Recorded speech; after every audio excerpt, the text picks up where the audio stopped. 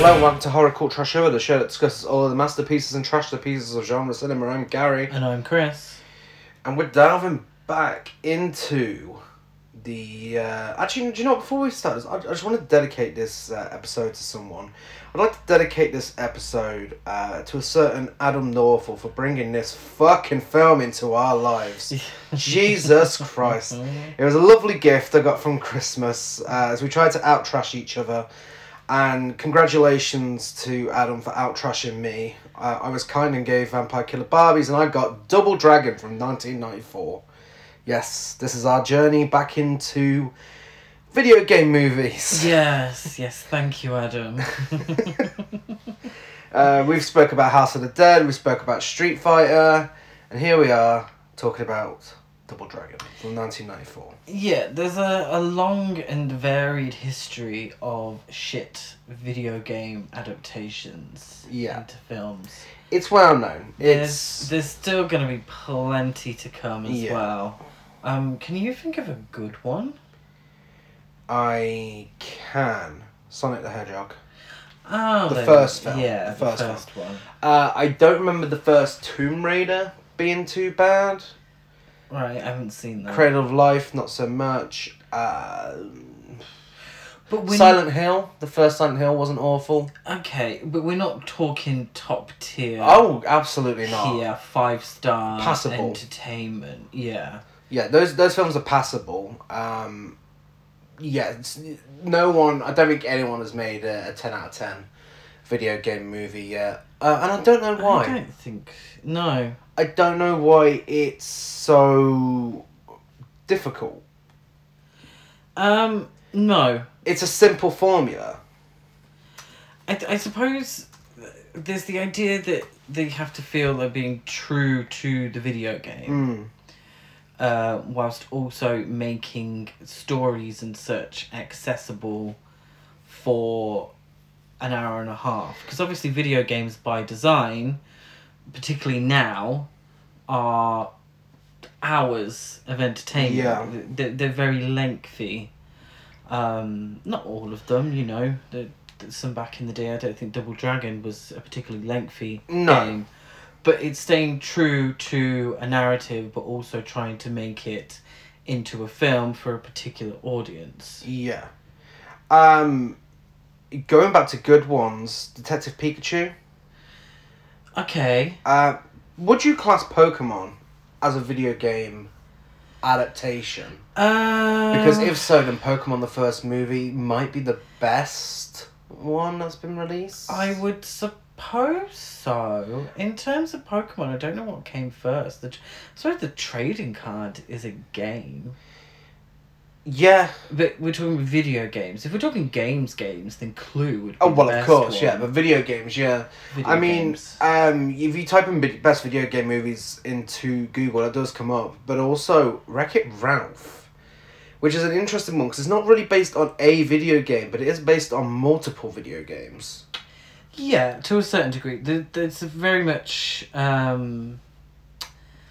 making it their own. Yeah. Though. They didn't... For Wreck-It Ralph, they didn't feel they had to stick to a particular... No.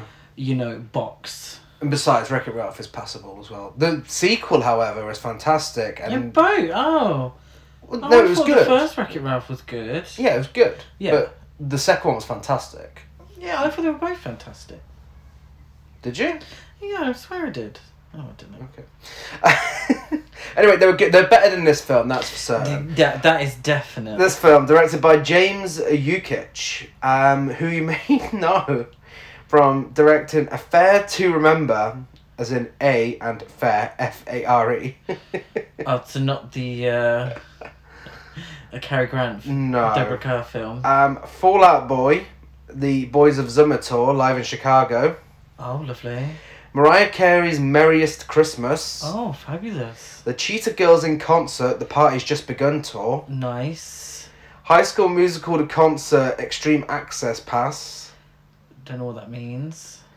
That's the High School Musical live tour that got a home video release. Okay. And Zac Efron was too good to be there, so they had to get someone else to play Troy. Oh no.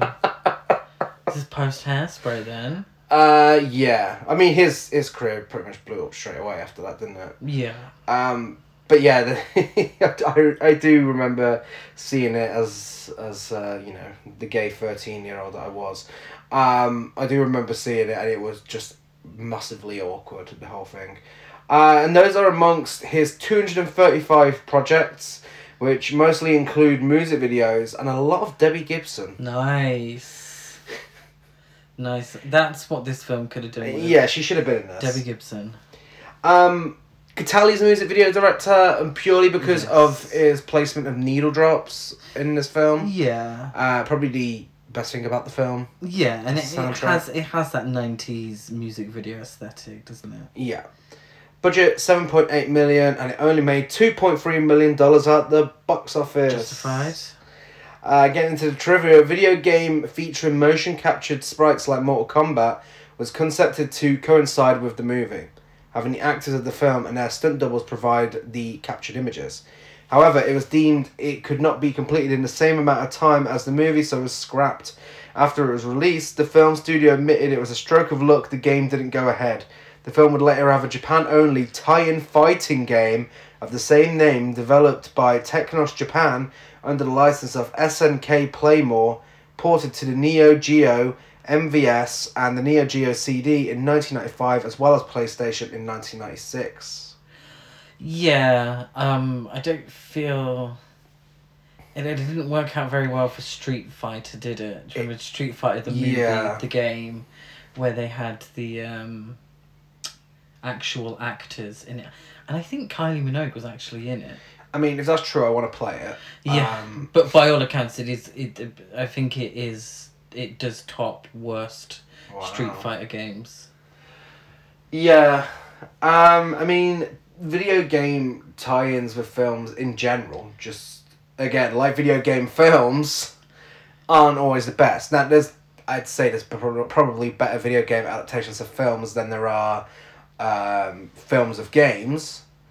You know, GoldenEye, Spider-Man 2, you know, the Lion King, Aladdin, Star Wars Episode 1, The Phantom Menace. The truth of the matter. You know, there's plenty of great games based on films. But yeah, this one wouldn't have worked. And it kind of explains why there's those really weird VR scenes in this. That was blatantly just put in there in case they got away with doing the VR game they wanted to do originally. Yes, yeah. The boat chase was filmed on the Cuyahoga River in northeast Ohio. It climaxes with an explosion which used 700 gallons of gasoline combined with 200 gallons of alcohol. Absolutely unnecessary, by the way, but you know we love a random explosion on this podcast. Despite warnings the night before on several news channels, the explosion caused Cleveland residents to panic, leading to 210 phone calls to emergency services for over 10 minutes. Oh no. Just being good citizens. The original game was released by Technos Japan, and it was a 1987 hit arcade beat-em-up. Yes, it was. In case no one's familiar with it, because I wasn't before this film. No, it's not one of the most famous ones, I don't think. It was a little before my time, if I'm being honest. If we're talking beat-em-ups, for me, it's Streets of Rage. Yeah. Which, by the way, would make a fucking fantastic film absolutely. if done right. Yeah. So I hope someone out there will, because there is a film called Streets of Rage, but it's got nothing to do with the video game. Sadly. But a video game of Streets of Rage, I think, would work really well if done correctly. Yeah, I think so. I think actually a video game of a movie of Double Dragon, if done correctly, would have worked. Yeah. You know. Yeah. I think my earliest beat 'em up would have been Mortal Kombat. No, beat 'em ups are different, huh? Oh yeah, no, yeah. You're thinking fighting. Fighting, yeah. Beat 'em ups is like side scrolling. Like the Simpsons arcade. Simpsons arcade. That's probably my earliest one then. The characters from the game. Oh yeah. By the way, don't judge me my video game knowledge. I'm running a film podcast. The characters from the game that appear in this film are 2 male characters and 2 female characters. Billy Lee, player 1. Jimmy Lee, player 2. Marion, supporting NPC. And Linda, the third enemy. The in-game characters did not make appearances in the film. That did not make appearances in the film are Linda's Black Warriors evil organization, whom she was originally affiliated with. The rest of her gang members, accomplices, were Williams, first enemy, Roper, second enemy, Chin Tai Mei, okay, you don't care who these characters are, Zach Abobo, Jik Abobo, Jeff, and My Bobo, and Machine Gun Willie. Right. That's an interesting That's name. an interesting name. The rest of the cast are only characters from the film's writers. The small-time gang leader of the Mohawks, Boa Bobo, is also a non-canon, non-related character directly used for the film, who is a combination of both canon Zack and Jik from the arcade version of Double Dragon. The Abobo brothers played villainous roles in the games, whilst Boa Bobo is depicted as more of an anti-hero. Now, this is mistake number one. And something that I'm sure Mortal Kombat should have learned from before their latest film. If you're going to make a video game adaptation, don't fucking include characters just for the film. Yeah. Come on. Like, well, just use the characters from the game. Yeah. Yeah. If you've got that many characters to work with, you've got a big cast here. And that I mean, that's your selling point, and it was more apparent in the newest Mortal Kombat. Mm-hmm. Is that your target audience are people who have watched the video, have played the video games, and they want to see the characters on the big screen. Yeah. They don't want to see some random Nigel guy. Yeah. Who has been completely written for the screen, badly written. Yeah. Looks like a fucking ball bag. Yeah. But, yeah, he does actually. Has been written for the screen and has nothing to do with their favourite game. Like, who's, you're alienating part of your audience there. Yeah, absolutely. And that was one of the worst things about the new Mortal Kombat. Like, literally, that lead character, couldn't give a shit. Like, who is this? I don't care. Like, I there was nothing care. to him, either. And in Mortal Kombat, with Street Fighter as well, all the characters had backstories Yeah. as well. Like, they were written into the game. Yeah, yeah. So there is some license to explore more than the games. Yeah. Because a lot of games, they're not about narrative. We're No. not talking Legend of Zelda here.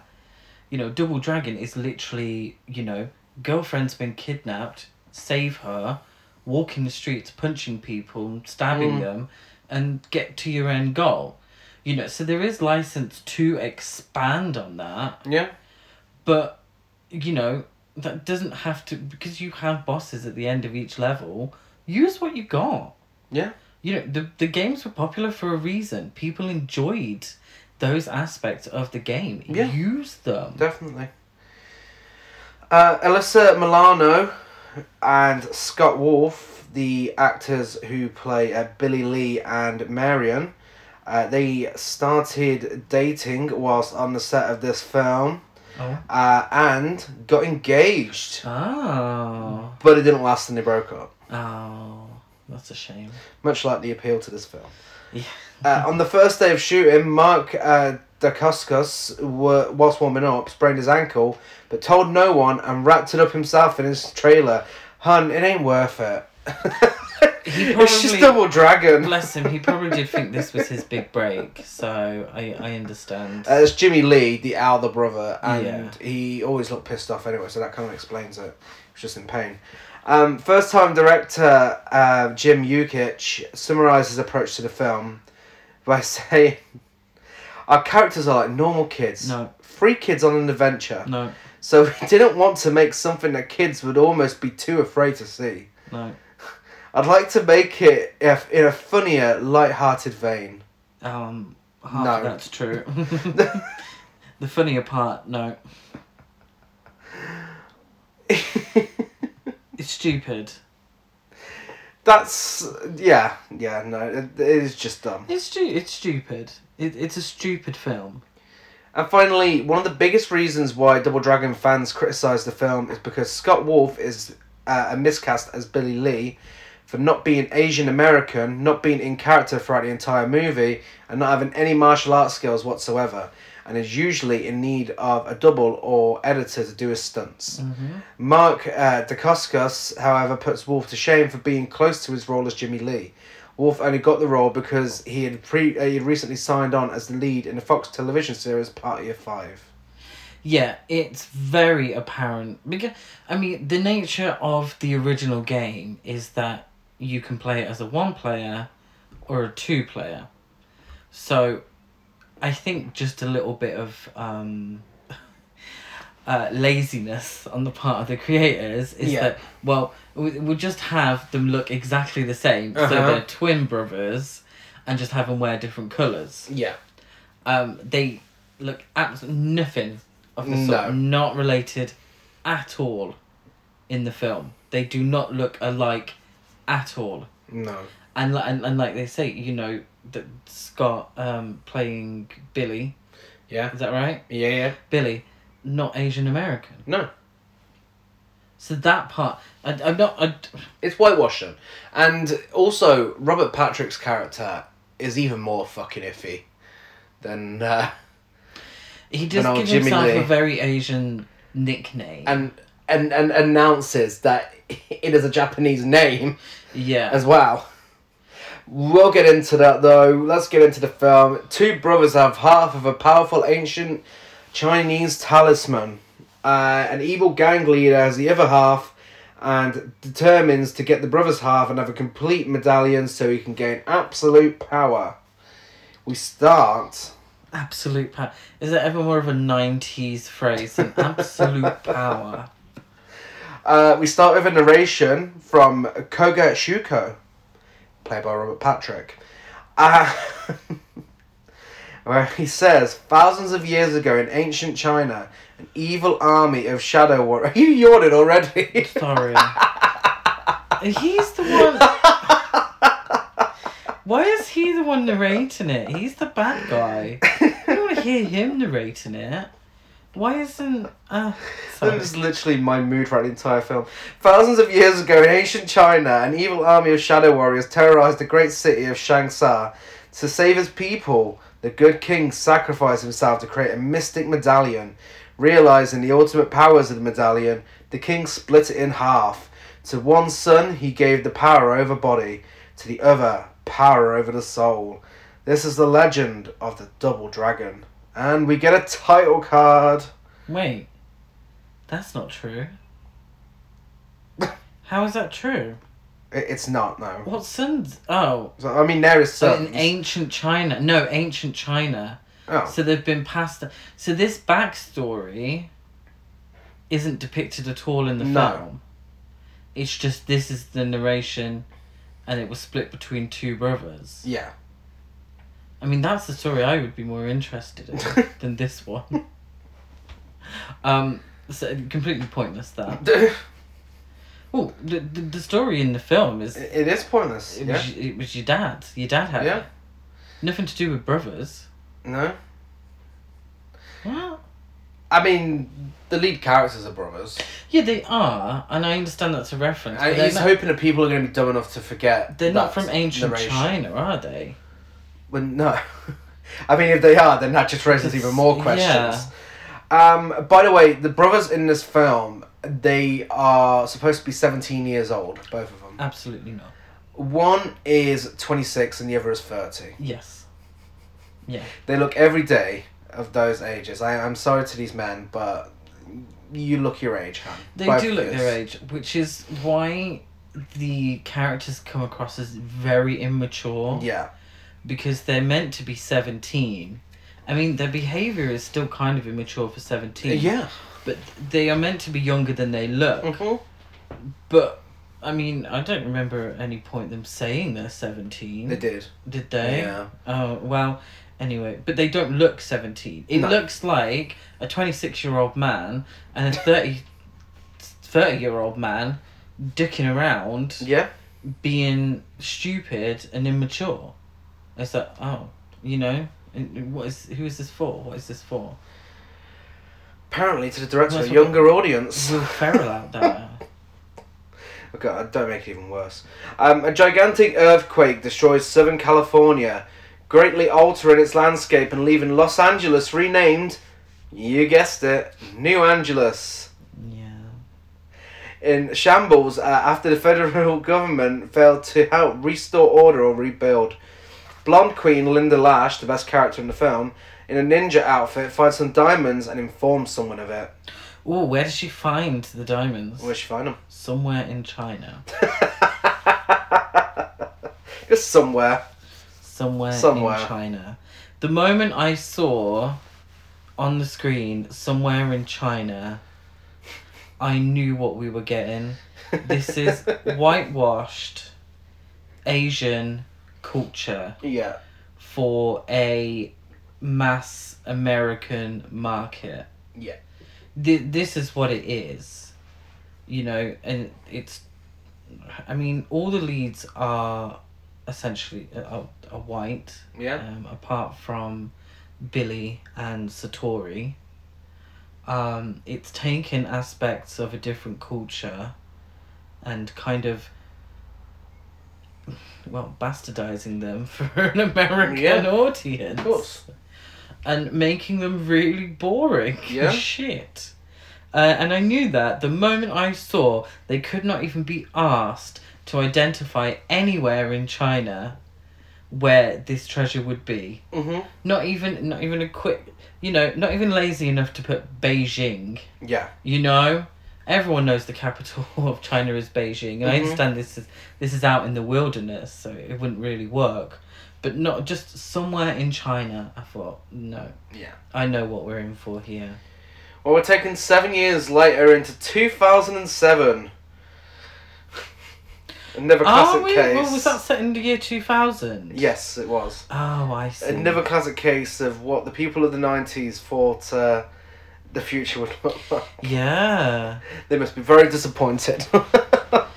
Yeah, well, yes. Well, I don't think we're far removed. Well, from all not now, this yeah. happening. If you put another 20 years on it, then maybe. A little late, but I don't think we're that far away.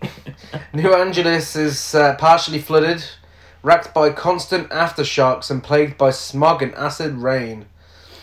Koga Shuko, played by Robert Patrick, may I remind you, a crime lord and businessman, explains to his underlings about a powerful magic medallion called the Double Dragon, which has been split into 2 pieces.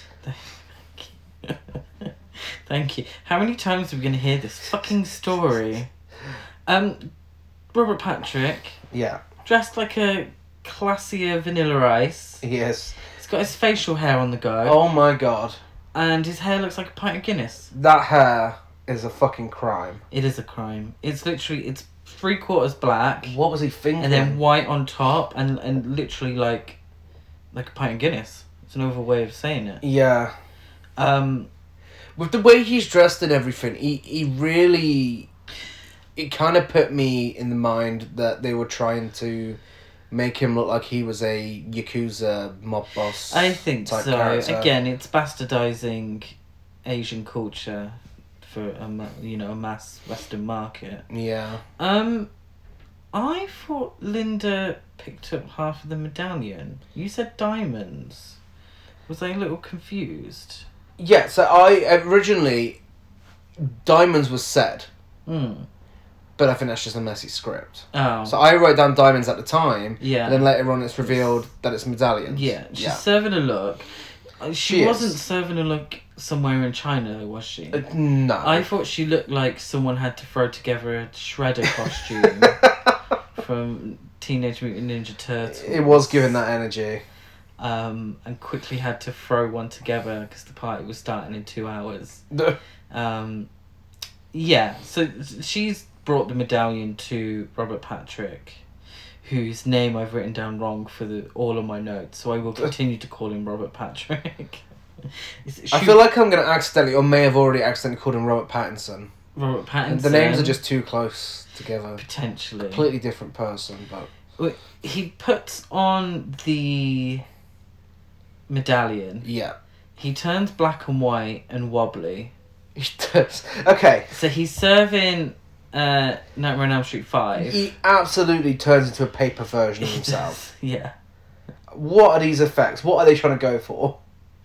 I was he turned a shadow person. We then so he's like, oh well, I need the other half now. Yeah, he orders his henchmen to get the other half. Yeah. For him. So then we cut to a young lady, Satori. She's wearing the other half of the medallion whilst watching a martial arts competition. She is. We see some mildly, and I use that term loosely, mildly interesting fighting.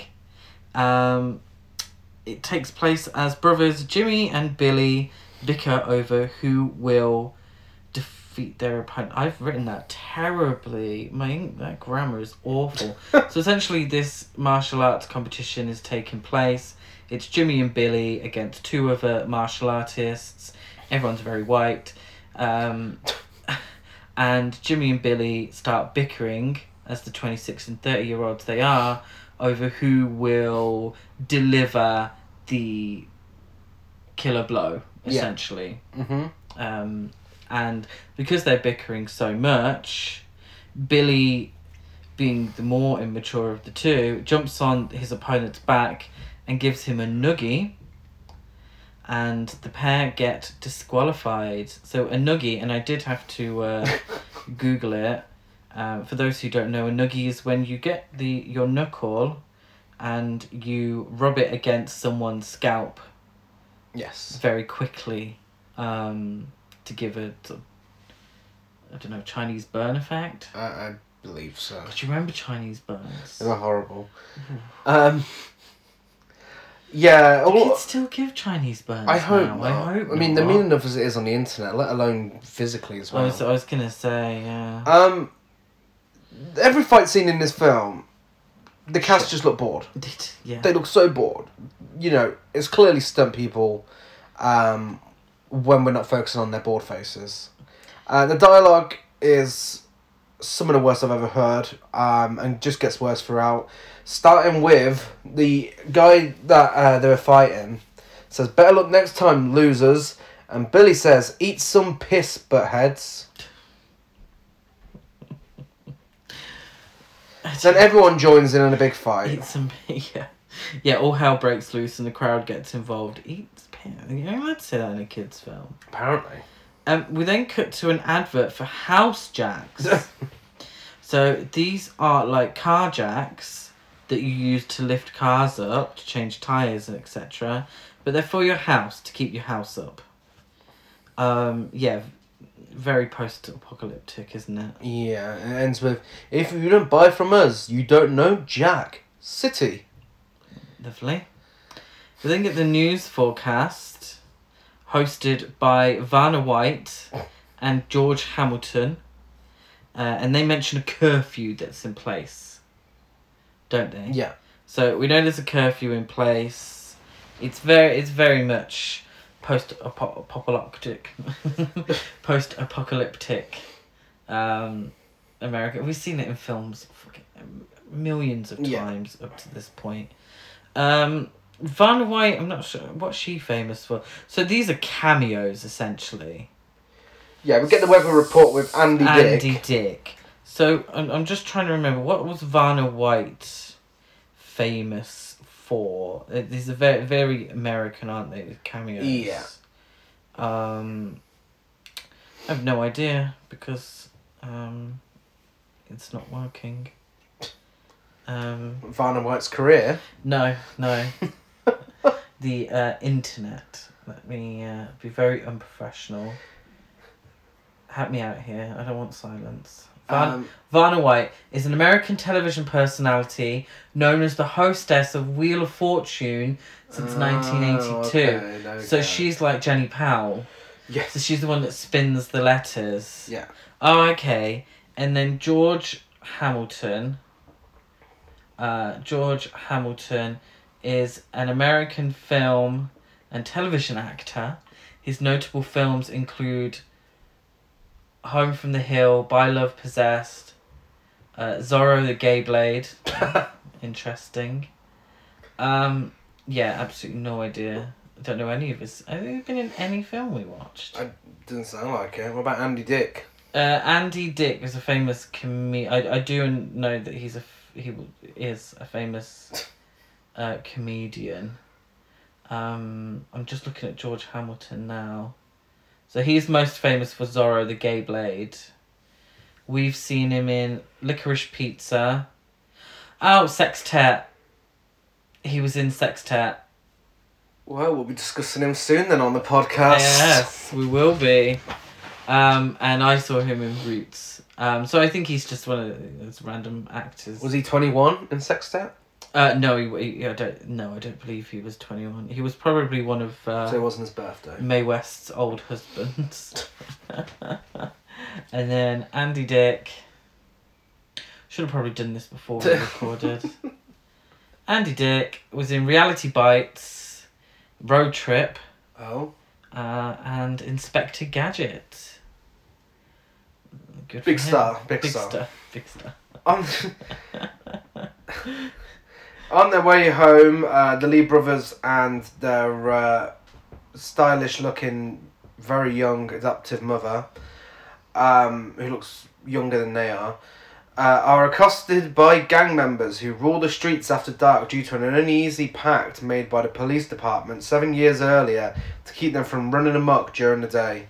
A girl stands in front of their car, and to great hilarity, Jimmy Lee says she looks like my type.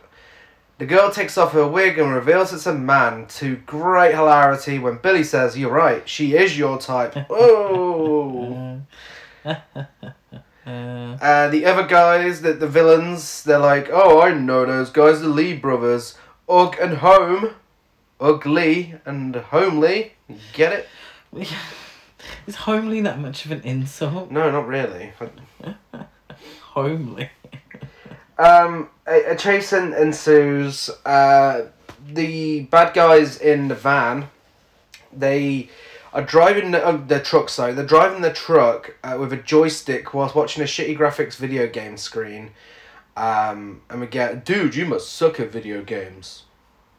Yeah, it's a weird thing that these post-apocalyptic films do, where despite it being post-apocalyptic and everything being in the shitter and everything's awful and there's trash everywhere, there's shit here and shit there and it's terrible, these gang members who seemingly roam the streets and don't have jobs and all that business, their vehicles look very 90s. Yeah. Very 90s vehicles.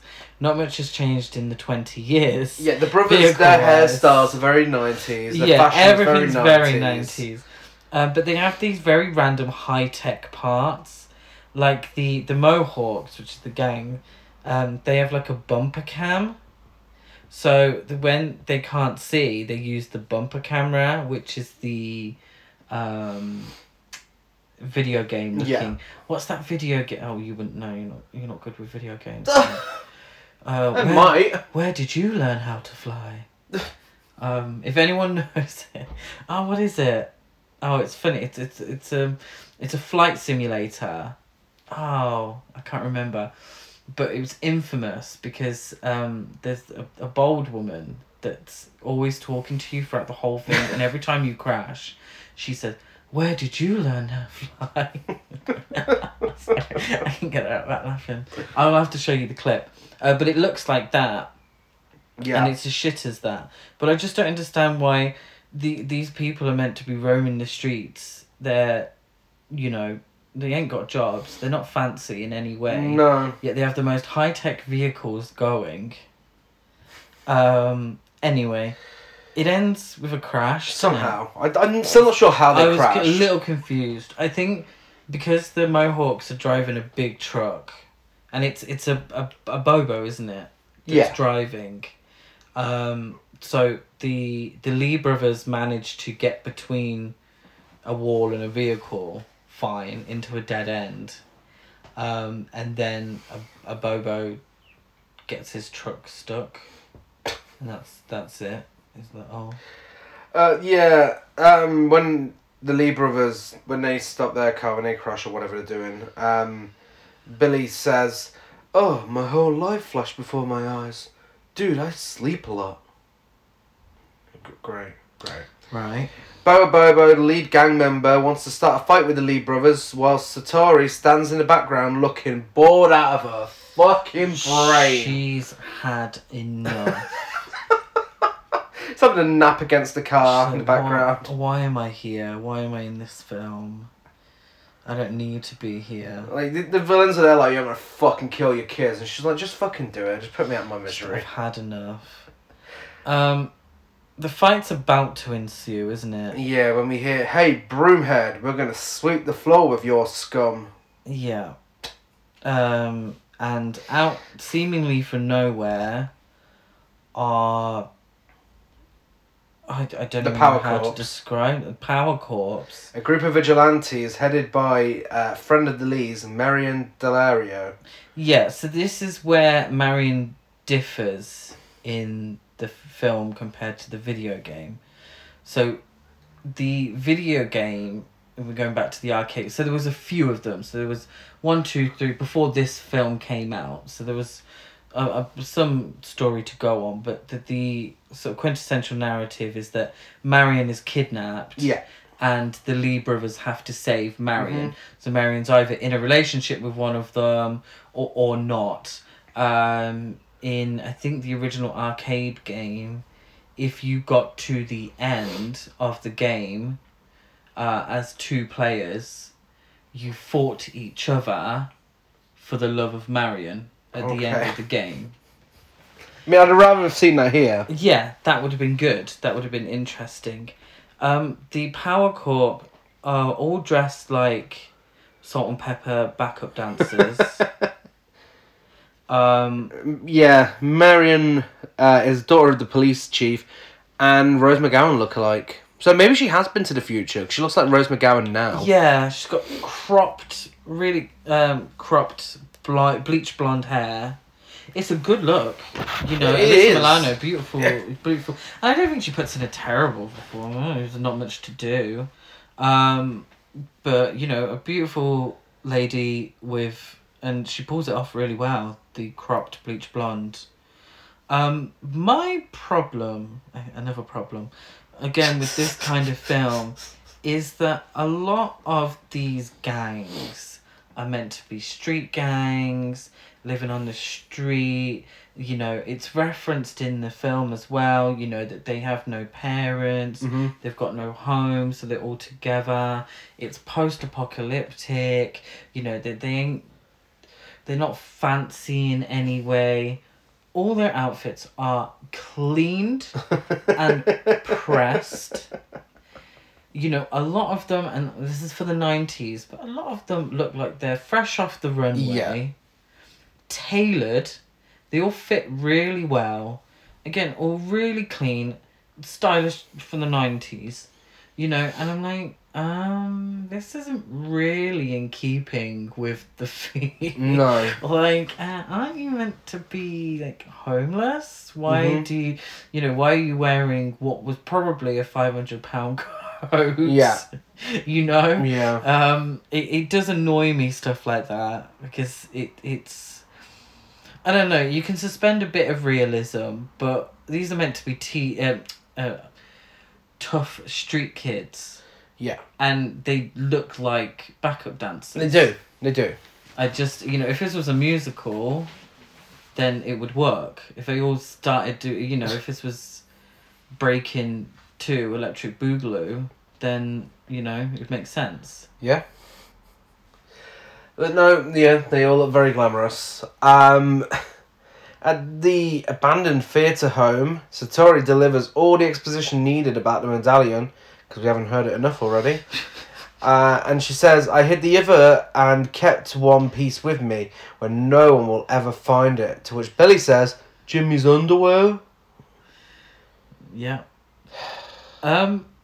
Why is Tori only now telling the story? I don't know. It's such a coincidence that this is when Satori decides, you know, this big chunky gold thing I've been wearing for years and years, I'm going to tell you a little story about it. I hope no one comes to try and take it from us. Like, are you serious? Satori gives Billy the other half to look after, which seems like a really odd decision to me. Like, out of the two of them, why the fuck would you trust that idiot? Yeah. And also, why would Satori not show how to use the medallion?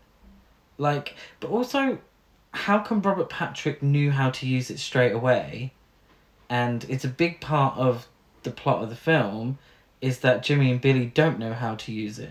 Uh-huh. And why is Satori not using it either? Exactly. So there are times when Satori's in danger, and she probably could have used the power of the medallion to help her, Jimmy, and Billy. Yeah. And she doesn't. No. Spoiler alert, she dies. And clearly it's down to her own stupidity. It is. After that revelation. Bobo discovers Satori holds the second medallion half and reports it to Shuko. For his failure in securing it, Bobo is mutated into a hulking giant.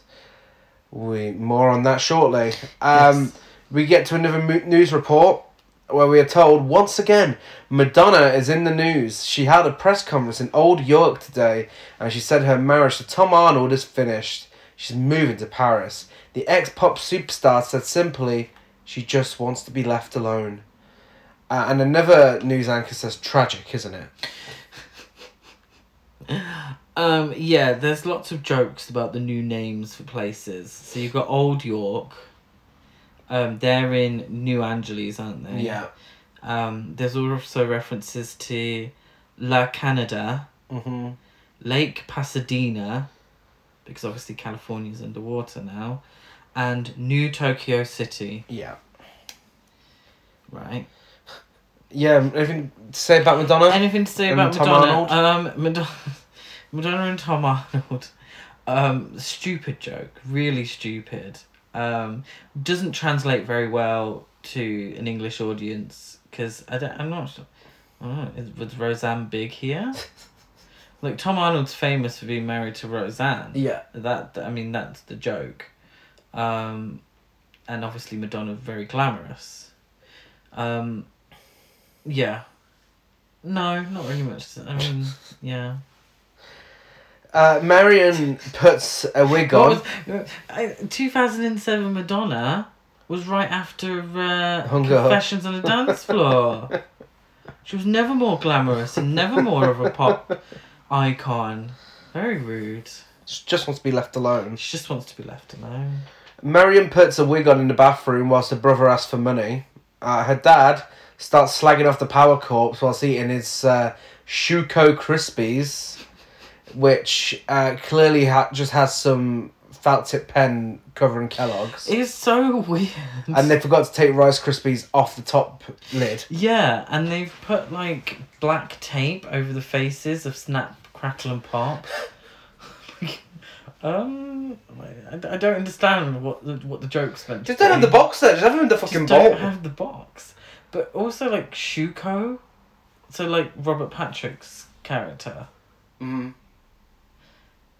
Yeah, okay. There's a bit later on where Shuko says, all I wanted was control of one city. Uh-huh. And I might as well mention it now. Number one, you want control of one city. Why is it New Angeles, which has constant earthquakes, is flooded, absolute shithole. Like, there's nothing going on. Yeah, he lives in a fancy office building, but by all accounts, everything else is a like desolate wasteland. It's true. It's, there's gangs everywhere. There's nothing like what can you gain from this? Like, he's gone to all this effort. He's gone to somewhere in China, or he sent people to somewhere in China to get these medallions. For what? New Angeles, it's a shithole. And he already. And seemingly he already is a big businessman and owns the cereal, or he's bought Kellogg's. I don't understand. It makes it. I mean, it just makes the plot ridiculous. It does. Pointless. Yeah. Speaking of pointless, Marion's dad gets his cop gear on and leaves for work. As Marion tells him she never wants to be a cop. Yeah, I mean, this fucking goes nowhere. The whole idea is that Marion's dad, as a police officer, is against the Power Corp because the Power Corp are vigilantes and they take the law into their own hands. Yeah, and when he finds out that she's part of the Power Corps, he isn't even surprised. Like, there's no shock there. No. It's like it's common knowledge. I forgot the scene even existed. Yeah. So she's hiding. That's why she puts on the wig. Yeah. Which is very clearly a wig. And when he sees her without the wig, he's not even like, yes, bitch, slay. You know? He doesn't care. It's true. I mean, that's the natural reaction to it. Well, yeah. Shuko, with his henchman in tow, pays the Lees a visit, intent on taking the other half of the medallion. And he tells them, I've taken a new name, that of the great Japanese warlord. I am Kogashuka. Okay, Robert Patrick, no. Just no. Just no. No. Not sure you should be taking that name, hun. Yeah, what I really don't understand is, I think it's this scene where Satori's like, oh, I never thought you'd find both sides of the medallion. I sent one to the other side of the world to somewhere in China, and kept one here, and I never thought you'd find me. Like, bitch, you live in the same city. Like, I made sure that the two medallions were separate, as far away as possible. Like, why have you kept one? Like, why have you... If you didn't... This is so frustrating. Because she's obviously sent one to China. It's been hidden. Yeah? Yeah. So, she's kept one herself. Don't know why she's kept it herself. But she's kept it herself. Yeah? Mm-hmm. Even though it was passed down by... the Lee brothers' father. Yeah. And she is guardian of the Lee brothers. And Robert Patrick knows all this. So why is she so surprised when he turns up at the door looking for the medallion? She's worn it everywhere she's gone. It's true. Like, she's worn it and not used it. Like, it's like right there for the whole world to see. She's like, oh, I can't believe you found me. Can't believe you found me for this half of the medallion. I'm like, well, why didn't you send the other half to friggin', you know, Scunthorpe? You know? Like, why have you done this? Because clearly if she sent half the medallion to China, she never intended for either of the Lee brothers to wear the medallion. That's like, true. she didn't intend for any of this to happen. So why did she not, you know, put it under Stonehenge or something, silly cow? Yeah. She's got the plane fare to go all the way to China. He reveals the ability of his medallion, the power of the soul, which gives the user the power of possession and a shadow form. And then he temporarily possesses Satori. Shuko tries to take the half of the medallion that Billy has, but Satori has a very effortless and boring looking fight with him. Oh my god. To stop him. Like, yeah, take that, Robert Patrick. Awful. Really, really bad. The sort of fighting sequences in this film are terrible. They really are. They're atrocious. Yeah. We recently watched Crouching Tiger, Hidden Dragon. So I don't know if it's, you know, a little biased because we'd watched arguably one of the best martial arts films of all time before watching this. But in comparison, oh my god. Yeah, they probably shouldn't even be mentioned in the same episode. I could do a better job. Billy knocks a henchman out by throwing basketballs at him, followed by tripping him up with bubblegum from a bubblegum machine and kicking him into a pushchair. And Jimmy has a broom fight with another henchman. Yes. A Bobo shows up and in a bizarre series of events, his head now looks like a gigantic ball bag. Oh my god, so he's got like bulging neck, one each side, and it looks like testicles. Yeah. Big, round, veiny testicles. Yeah. The Lee brothers scream and run away. Satori arrives, possessed by Shuko, and pushes a punching bag into Ball Bagabobo and knocks him out, followed by trying to steal the medallion from Billy. Shuko has the place doused in gasoline, and Linda arrives and lights the place on fire. Yeah, so I'm a little confused by this. I don't understand why Shuko? Mm-hmm. Why Shuko would help them. I suppose it's in a way to trick the Lee brothers. It's a lot of effort to trick someone. It's a lot of effort. So Satori ends up locked in a cage. Yeah. With the fire now started. Confusingly, Jimmy, Billy and Satori have a slight emotional moment where Satori makes them promise they won't let Robert Patrick have the medallion. I got Cougar down. Why have I written his name as Cougar? So they won't let Robert Patrick have the medallion. They promise they won't leave her behind, and so she just easily breaks free from the cage and they escape. So they have this emotional moment, like, I can't get out. You know, save yourselves, leave. Just make sure Robert Patrick does not get this medallion. And they're like, we won't leave without you. And she's like, okay. Kicks the door a couple of times and it flies open. So they escape. Satori then decides to go back in. She locks herself in to fight with Robert Patrick and sacrifice herself to allow Jimmy and Billy to escape. Yeah. Whilst also hoping to defeat Robert Patrick, keeping him in the fire with herself. Yeah. Yeah.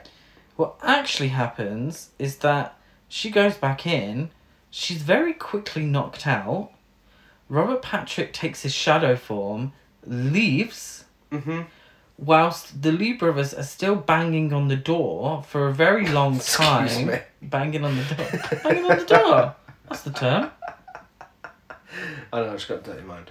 They're still knocking on the door for a very prolonged period of time before the explosion occurs.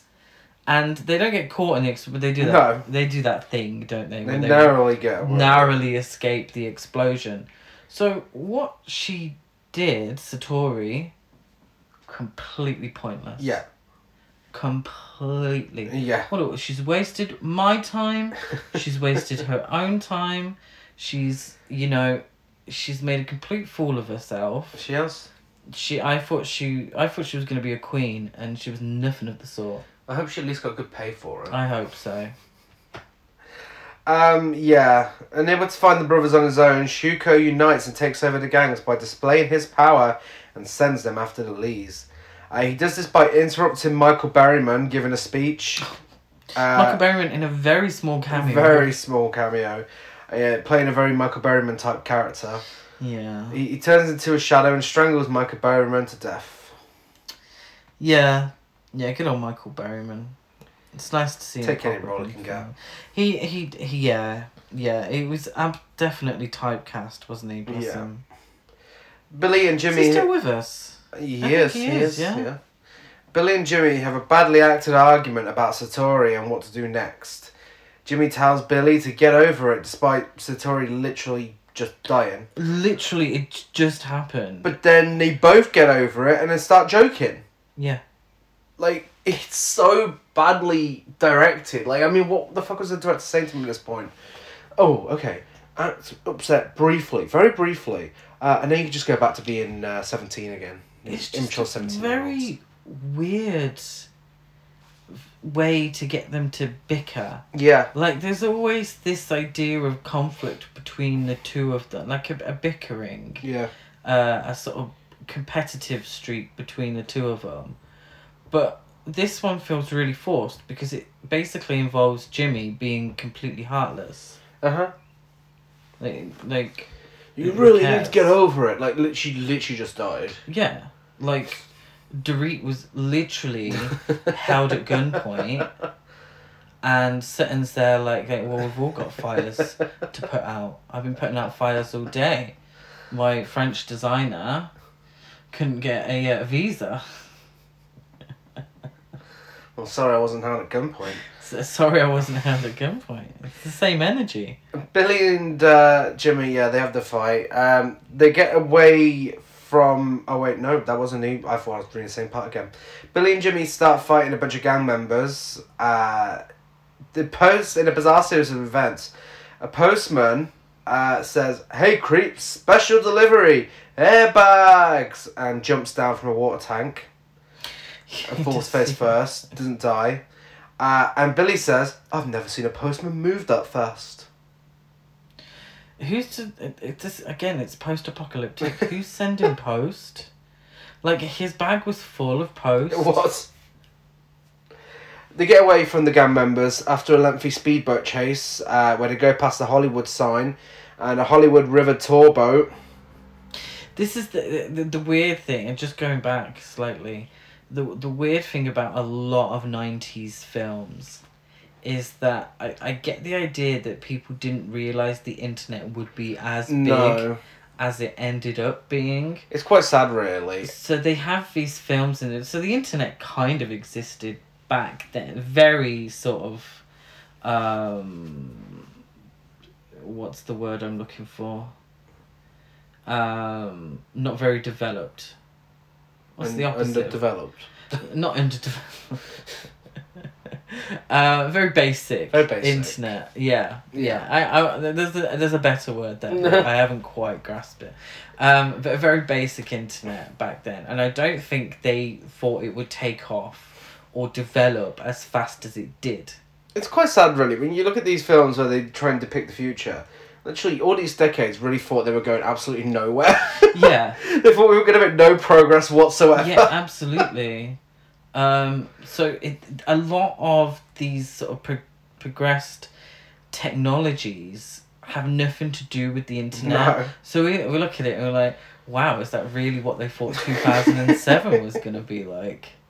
You know, like in 2007 we were not 100% there, but we were mobile phone scrolling on the internet.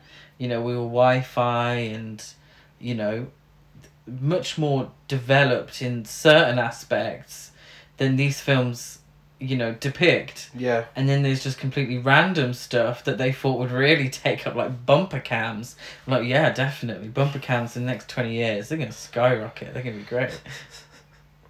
Yeah. They eventually crash through a sign for New Angeles and it explodes. Because that's what happens in films. Yeah. It does make me laugh, and it often makes me think of 21 Jump Street, where there's an entire sequence where there's a car chase, and they throw things at cars and stuff, and they're like, "Oh, we'll wait for the explosion," and like nothing happens. It always brings me back to that, because it is so funny how we cover so many films where cars crash into random things.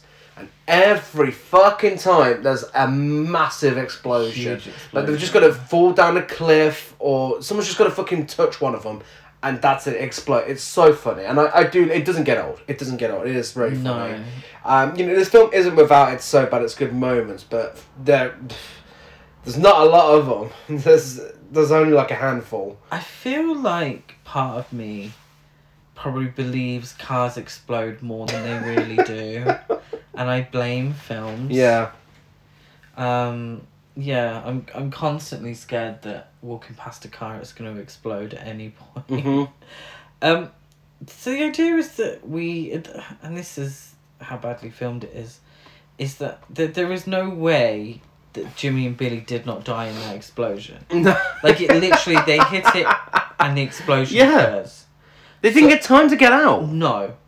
So the gang members think they're dead. Yeah. There's some sort of technology or whatever that says, target has been killed or whatever.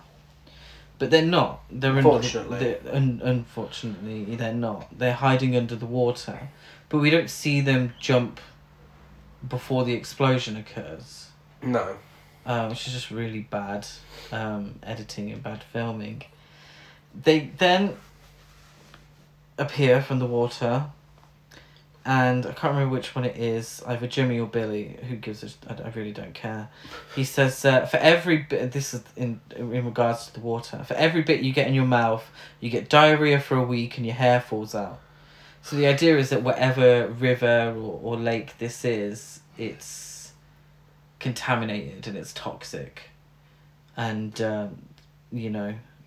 it gives you diarrhea for a week and your hair falls out. I'd rather have that than watch this fucking film. Yeah. Marion somehow has brought back a Bobo, and is feeding him liquidized spinach, which causes him to fart a lot, because that's exactly what this film needed, fart jokes. And this is happening whilst they're listening to 100% Pure Love by Crystal Waters. Yeah, it is, yeah.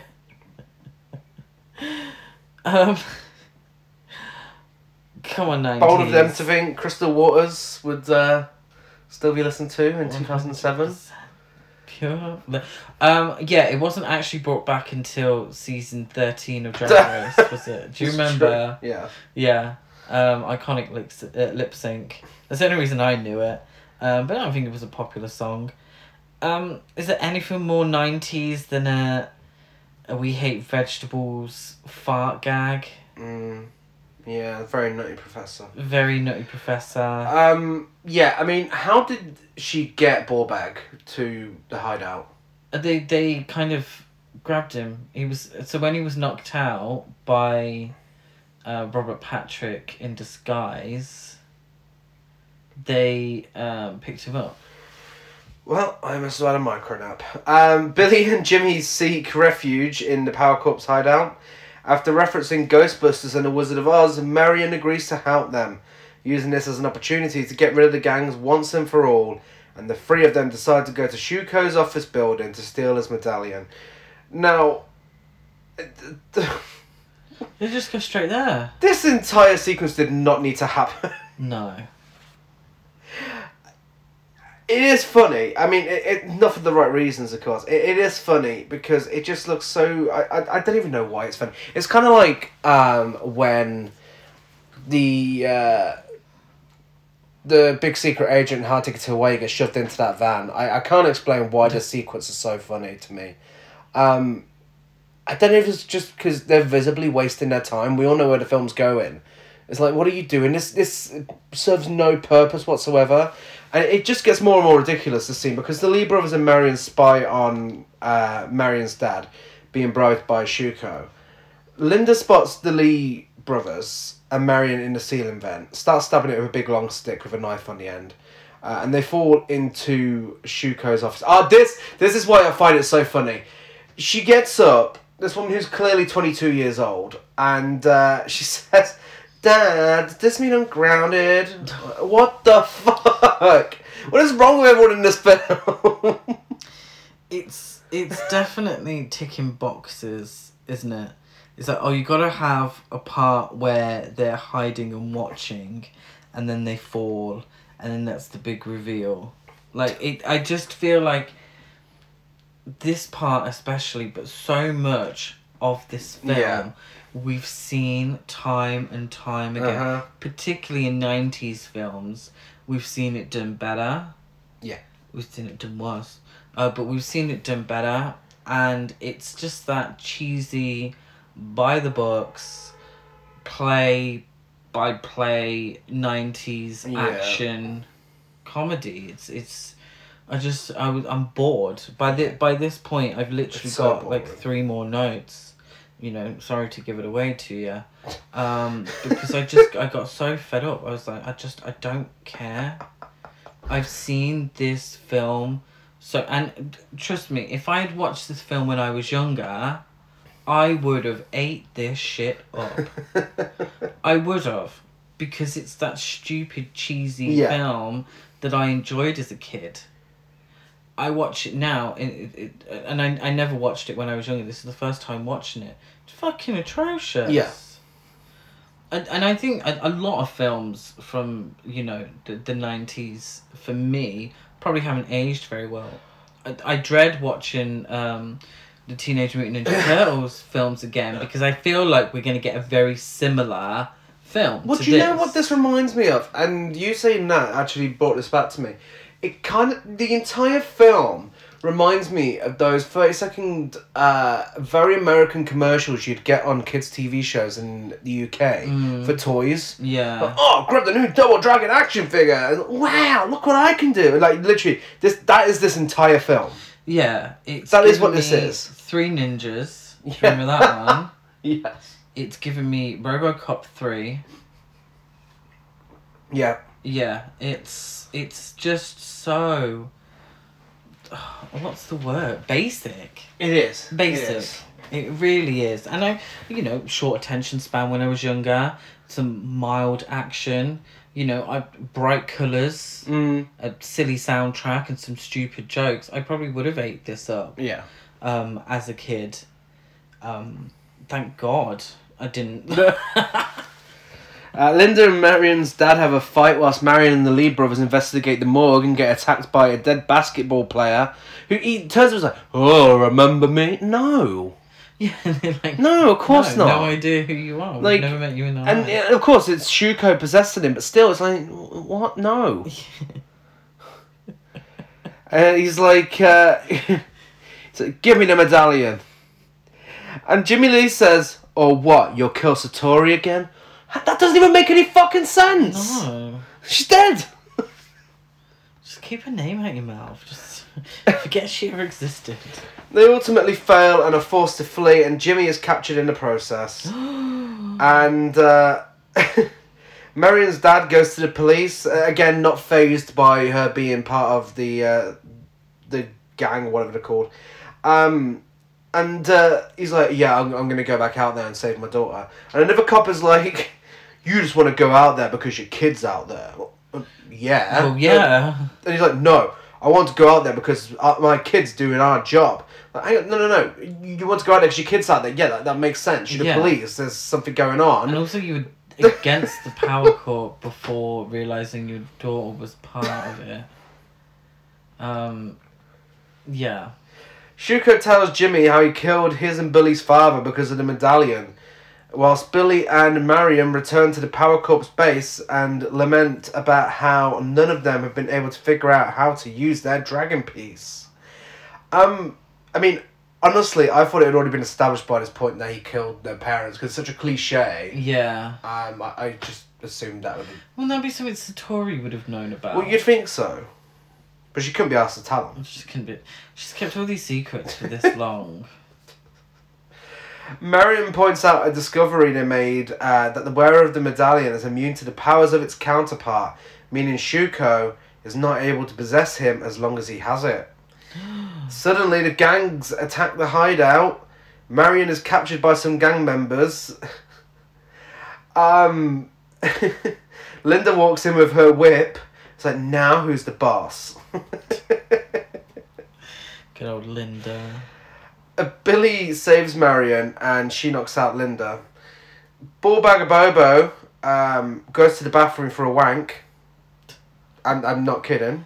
He has a sexy there picture is a saucy photo, yeah, of a girl in a bikini, but instead he decides to act out Castle Freak and starts looking in the mirror and screaming. Yes, he's horrified by what he sees. Like, what did you think you were looking... Like, obviously you can see the rest of your body. Would it not be worse if your head was normal?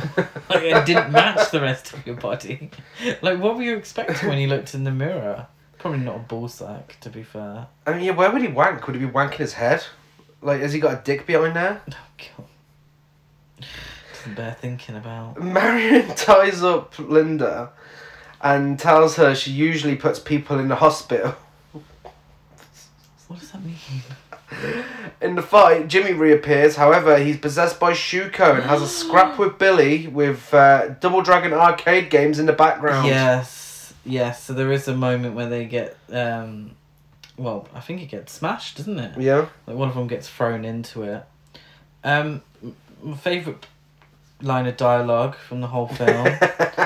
You know what it is, don't you? Get out, my brother! Get out of my brother!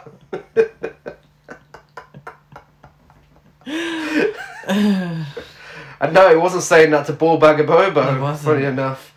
Billy accidentally activates his medallion's ability, which is the power of the body.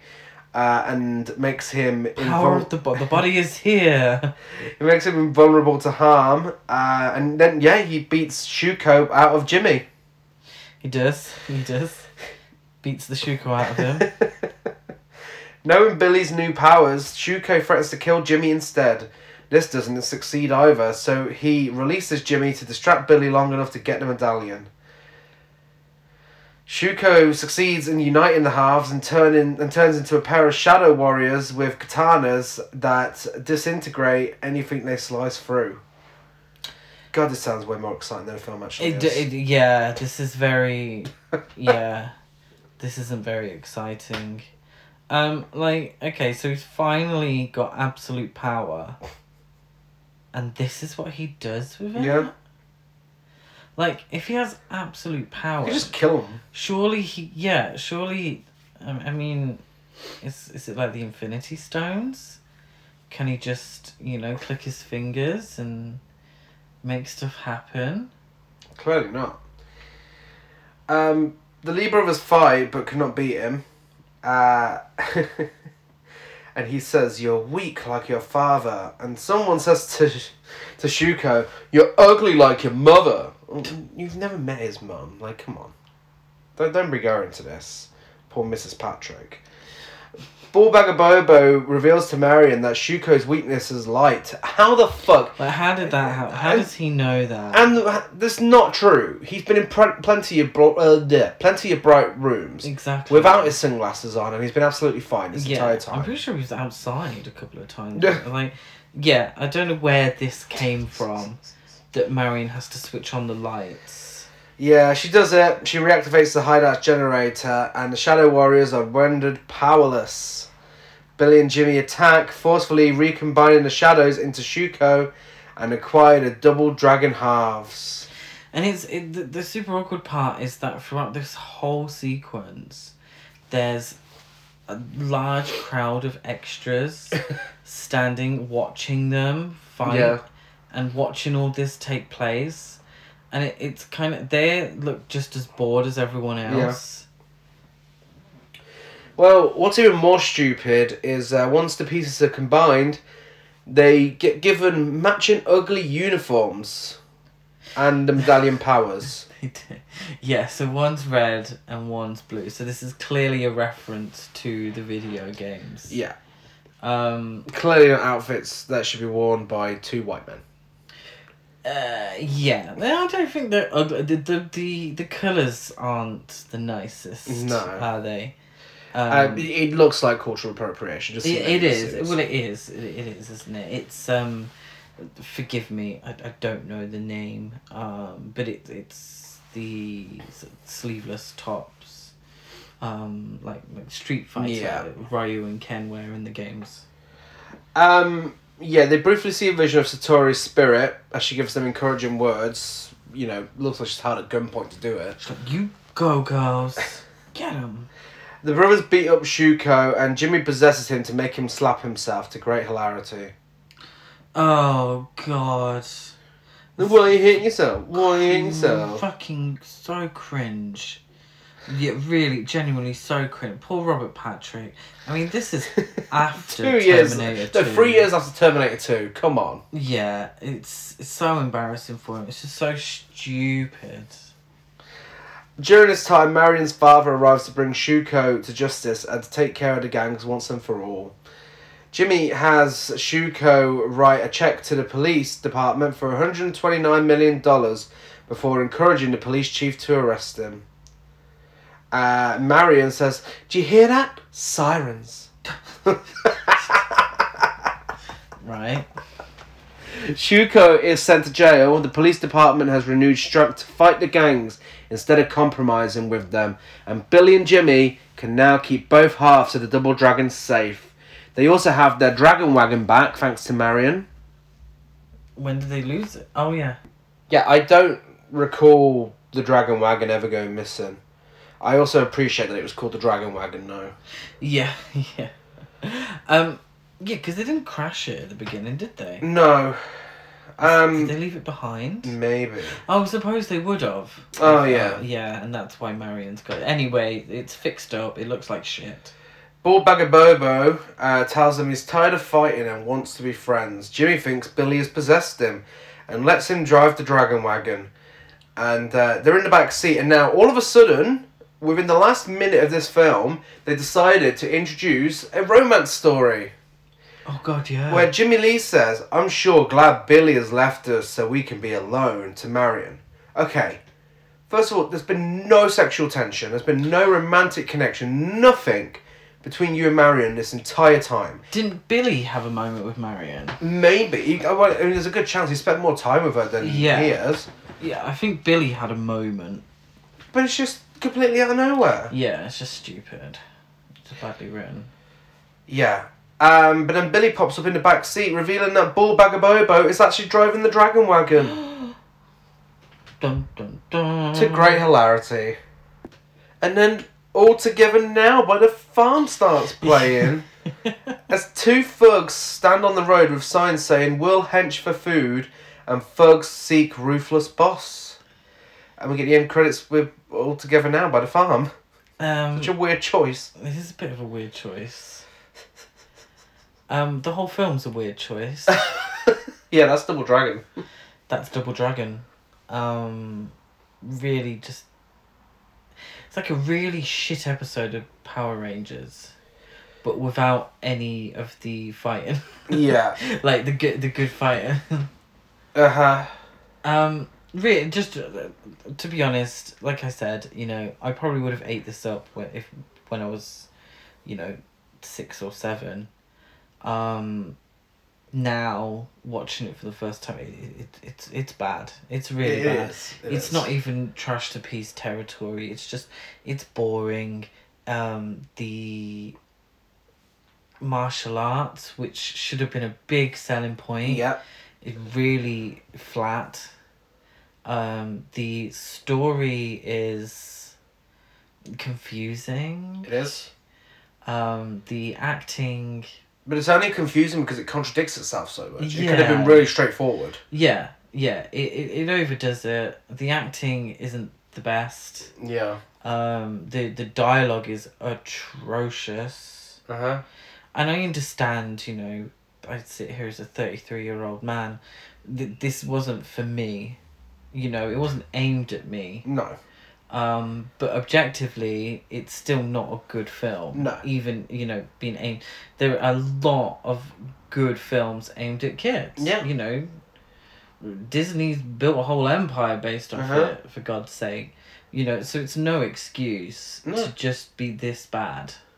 No, it's awful. Absolutely awful. I can't recommend it, I'm afraid, guys. No. I mean, if you want to put yourself through it just to see Ball Bagger Bobo, then just Google search it. So, if you're a fan of Double Dragon, we're on social media. Horror Cult Trash over on Facebook and Instagram. Horror Cult Trash on Twitter. And Dead at Gaz92 on Letterboxd. Gazmo205 on Instagram. And GazCruise92 on Twitter. I'm Chris Barker 823 on Letterboxd and Instagram. Give us a rate, review and subscribe on iTunes. Like and follow everything else. Rating on Spotify. You know the drill. If you're feeling generous, then do it. Yes, please. Friday, we're back. End of the month. Original versus remake time. We'll be discussing both versions of Initiation of Sarah. With a poll result that is a first. I'm going to tell you what it is, because I want you to listen to the episode. But it's a first. Ooh, I thought you were going to spoil it then. And next week, we are back, finishing off May, before we kick off Pride Month. With someone that I claim is a gay icon. Many people don't know she exists, but I'm telling you she's a gay icon. We are, of course, discussing the legendary Renee Harmon in Lady Street Fighter. Thank you. That's hoping for that. Plan that, honestly. A film that we can guarantee you is a trash to piece, and a film we should absolutely watch before we discuss it, if you can. Yeah, absolutely. Fully recommend. Watch that before listening to the episode. If you're confused as to which one it is, she looks like Rita from Coronation Street. Mixed with, Would You Like Me to Be the Cat? From Yes, Big Brother. with a bit of Rula Lenska, a little bit of Adrian Barbeau in there. She's Casts an herself. icon. as She's a an action legend. hero in every film. And she is the moment. She can't act for shit. But she wrote a fucking book on it. she fucking taught it. She taught acting. Renee Harmon, legend. And I can't wait to discuss her magnus opus, would we say? Yeah, we'll go with that. Lady Street Fighter next week. Yes, but before then, we'll be back on Friday. Bye.